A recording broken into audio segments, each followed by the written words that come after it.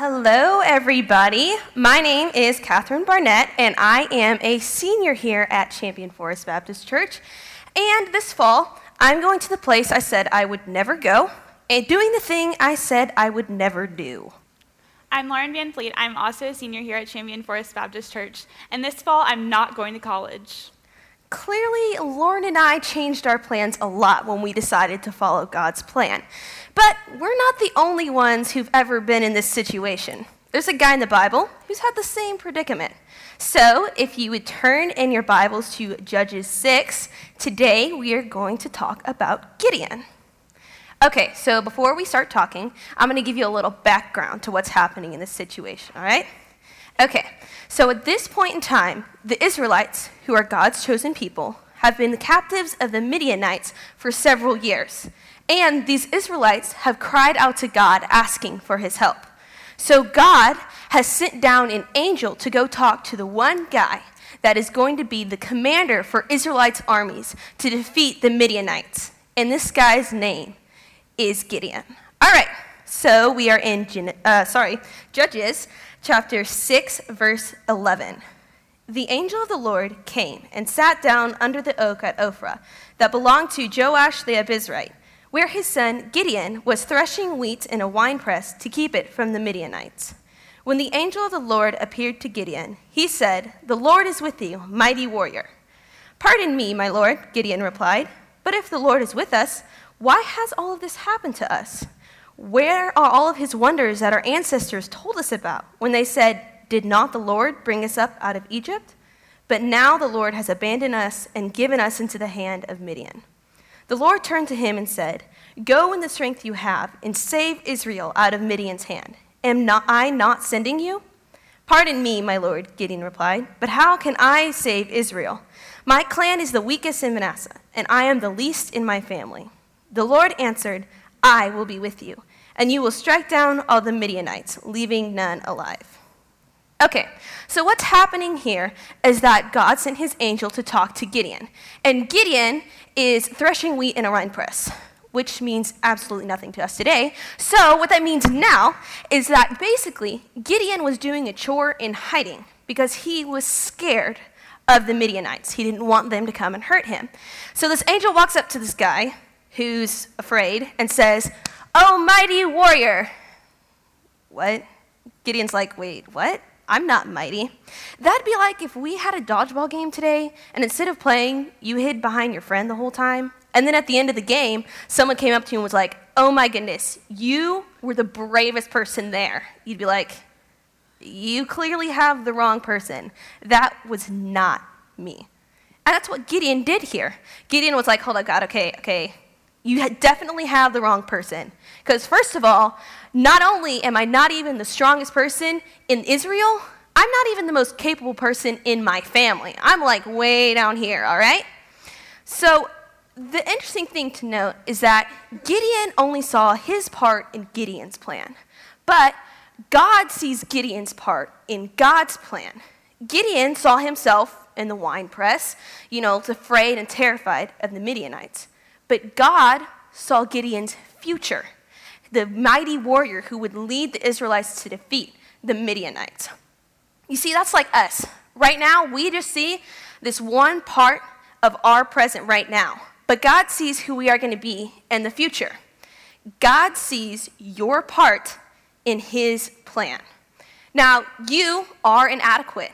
I hate to tell you this, but you're not going to be able to fulfill your part in God's plan by yourself. But with God, you can fulfill your part in his plan. Now, I can totally relate to Gideon because, like I said earlier, I'm going to a place that I said I would never go to do something I said I would never do. You see, at the very end of my sophomore year, I was sure of two things in life. I was not going to the University of Oklahoma, and I'm sure not going to be an engineer. That's really funny because this fall I'm going to the University of Oklahoma to study industrial engineering. So clearly my life has done a complete 180. Now, how exactly did this happen?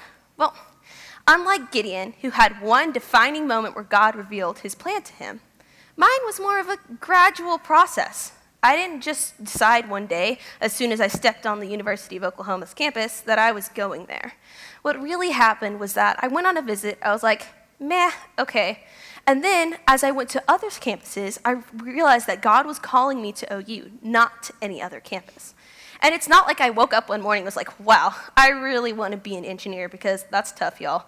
But what really happened was I looked at other majors. I was like, I don't want to be an engineer, so let's figure out what else I want to be. And as I studied those other majors, I realized that God wanted me to be an engineer. But not everybody's part in God's plan is the same, which is why Lauren's here to tell you about her part.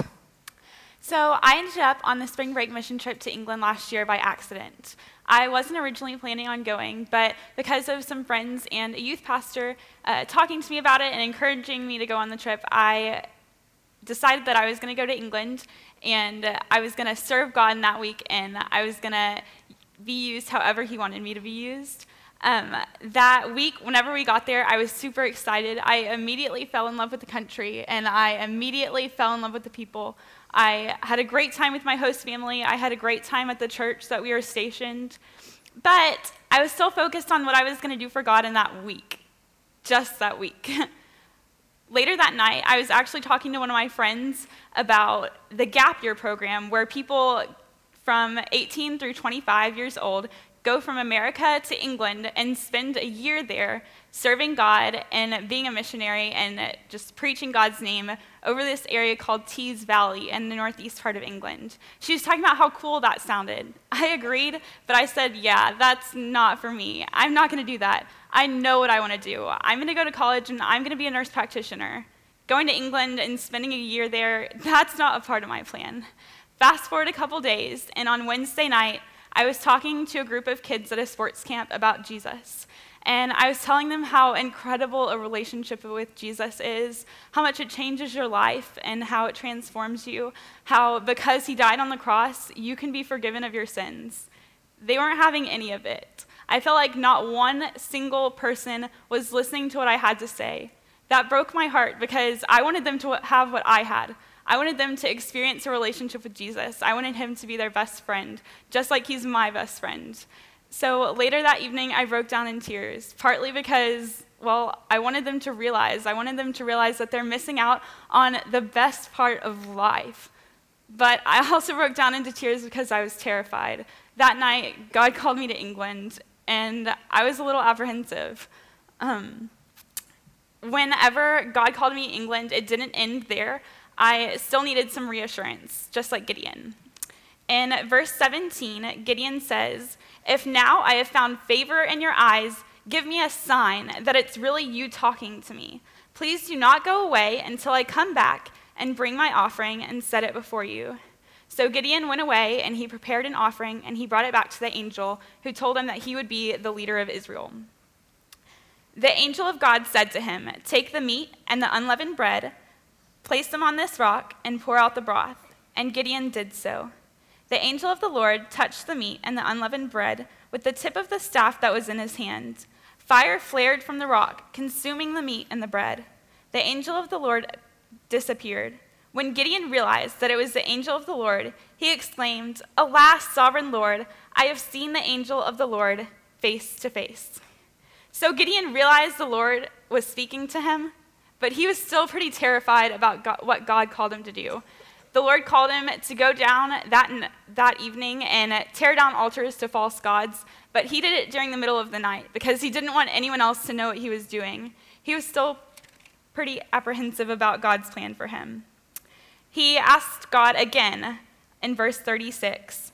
Gideon said to God, "If you will save Israel by my hand, as you have promised, look, I will place a wool fleece on the threshing floor. If there is dew only on the fleece and all the ground is dry, then I will know that you will save Israel by my hand, as you said."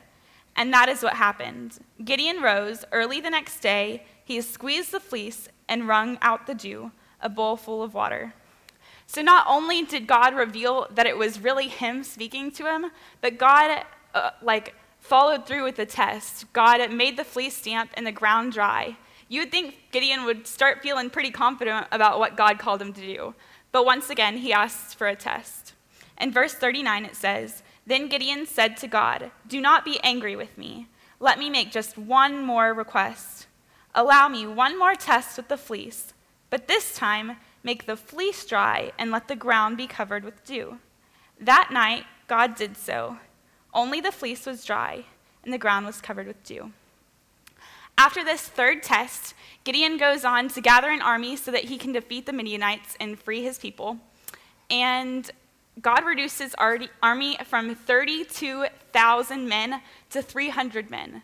Gideon had 300 men to defeat an army that was as numerous as sand on the seashore. I think that's pretty crazy. Gideon was scared too, but God reassured him once again.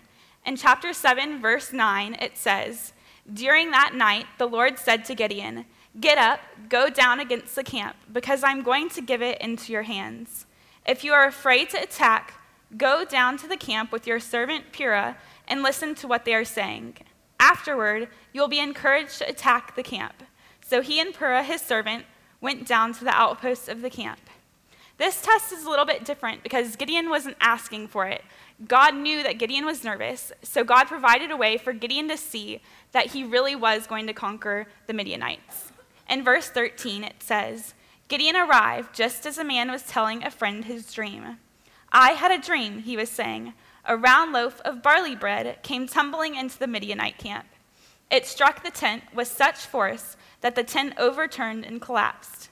His friend responded, 'This can be nothing other than the sword of Gideon, son of Joash the Israelite. God has given the Midianites and the whole camp into his hands.' When Gideon heard the dream and its interpretation, he bowed down and worshiped. He returned to the camp of Israel and called out, 'Get up! The Lord has given the Midianite camp into your hands.'" Finally, Gideon was ready to fulfill the plan that God had in store for him. I relate to this because once I got back from England, I wasn't immediately ready to go. I still had some apprehensions. I was worried that maybe in the heat of the moment, I felt like I wanted to go to England instead of God calling me to go to England. And a lot of people around me weren't really sure about my plan. But thankfully, God placed some great people into my life, like my family and friends, who encouraged me in every step of the way. And he placed different sermons and different speakers into my life, where at the end of the sermons, I just wrote England at the bottom of my paper because I knew that God was speaking to me, and I knew that he was saying, "Hey, this is where you're supposed to be. This is where I've called you. This is where I want you to be. You're not going to college next year. You're going to England." But not all signs are this clear. In fact, some signs come in the form of open and closed doors, like Catherine.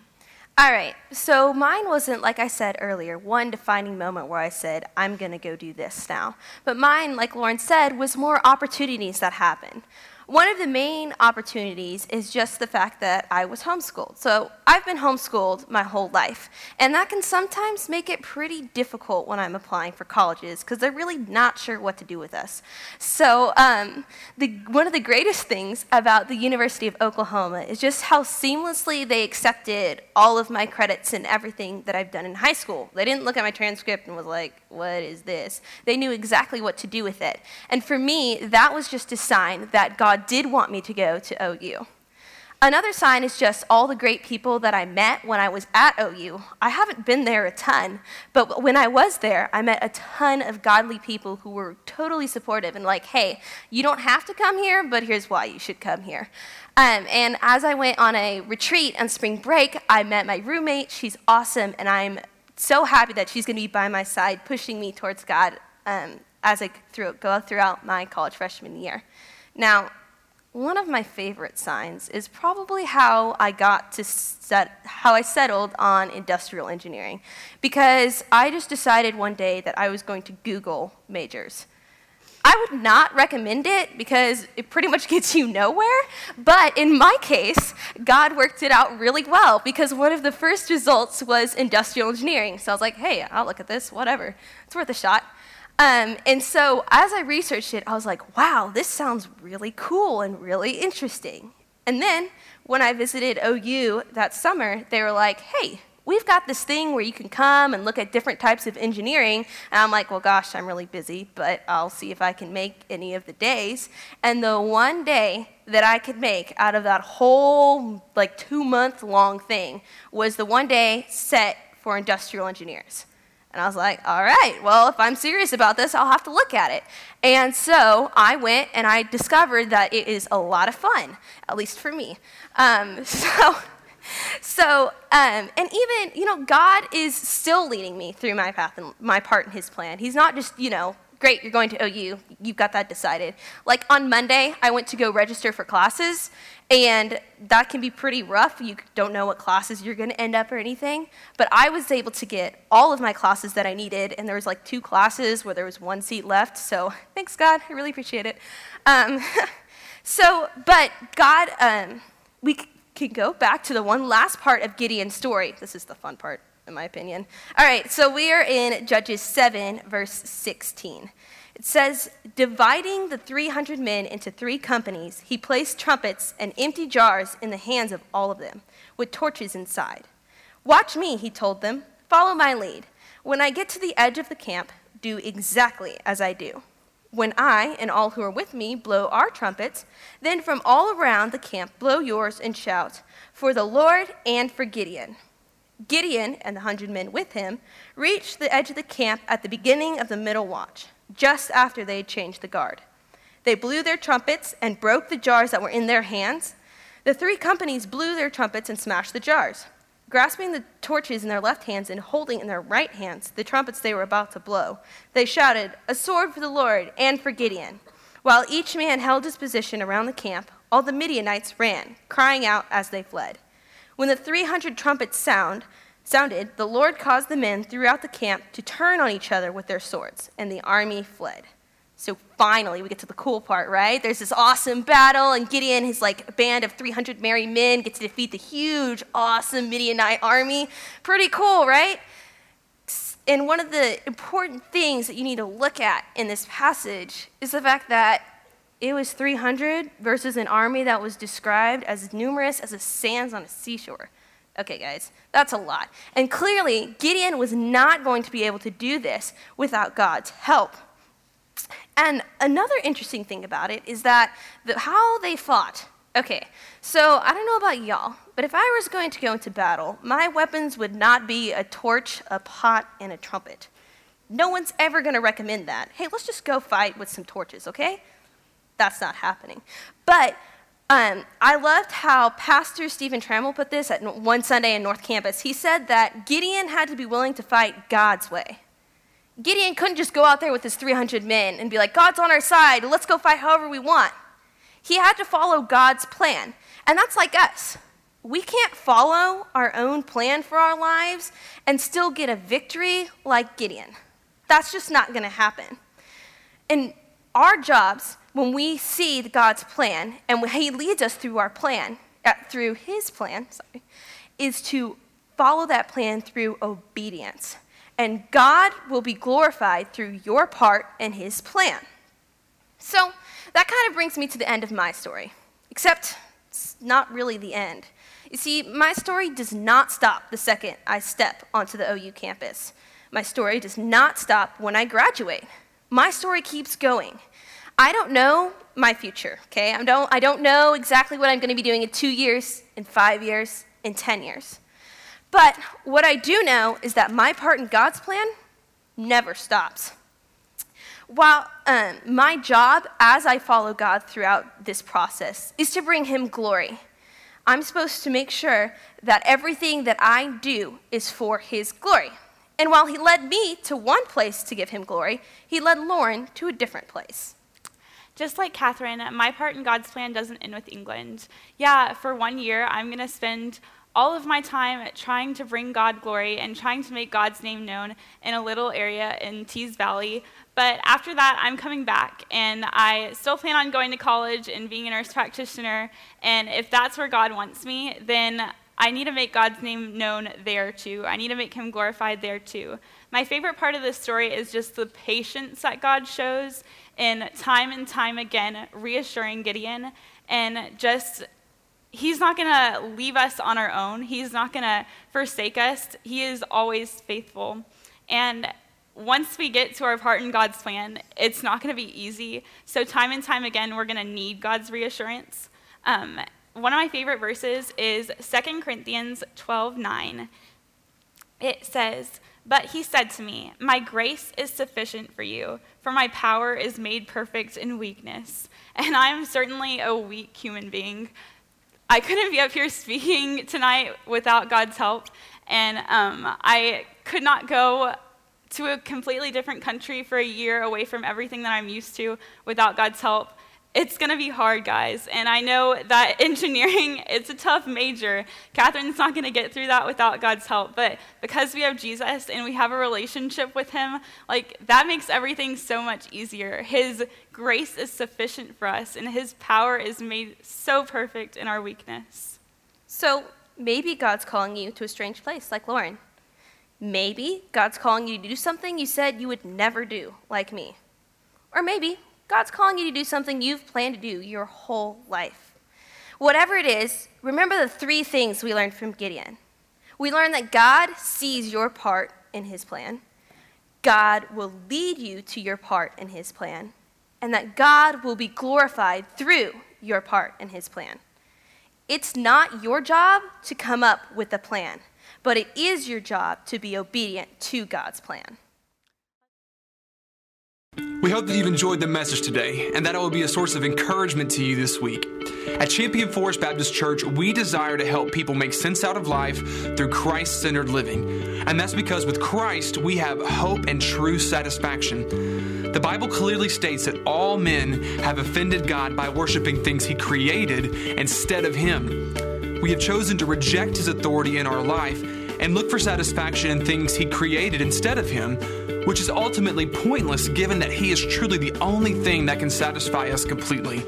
He is the perfection of everything we seek. The problem is, though, that once we have sinned against him by turning to these other things, a gap is created between us, not allowing us to access him anymore to find this satisfaction. God's character demands that our rebellion be accounted for before he forgives us. And this is the beauty of the message of Jesus. Christ is perfect in every way. He never rebelled against God, and he took upon our punishment on himself so that we could be reconciled to God and be fully satisfied in him, gaining eternal life. We need Jesus because without him, we are without hope, both in this life and for eternity. Turn to Christ alone for forgiveness and find satisfaction fully in our great God. Once again, thanks for joining us today, and we hope to see you soon.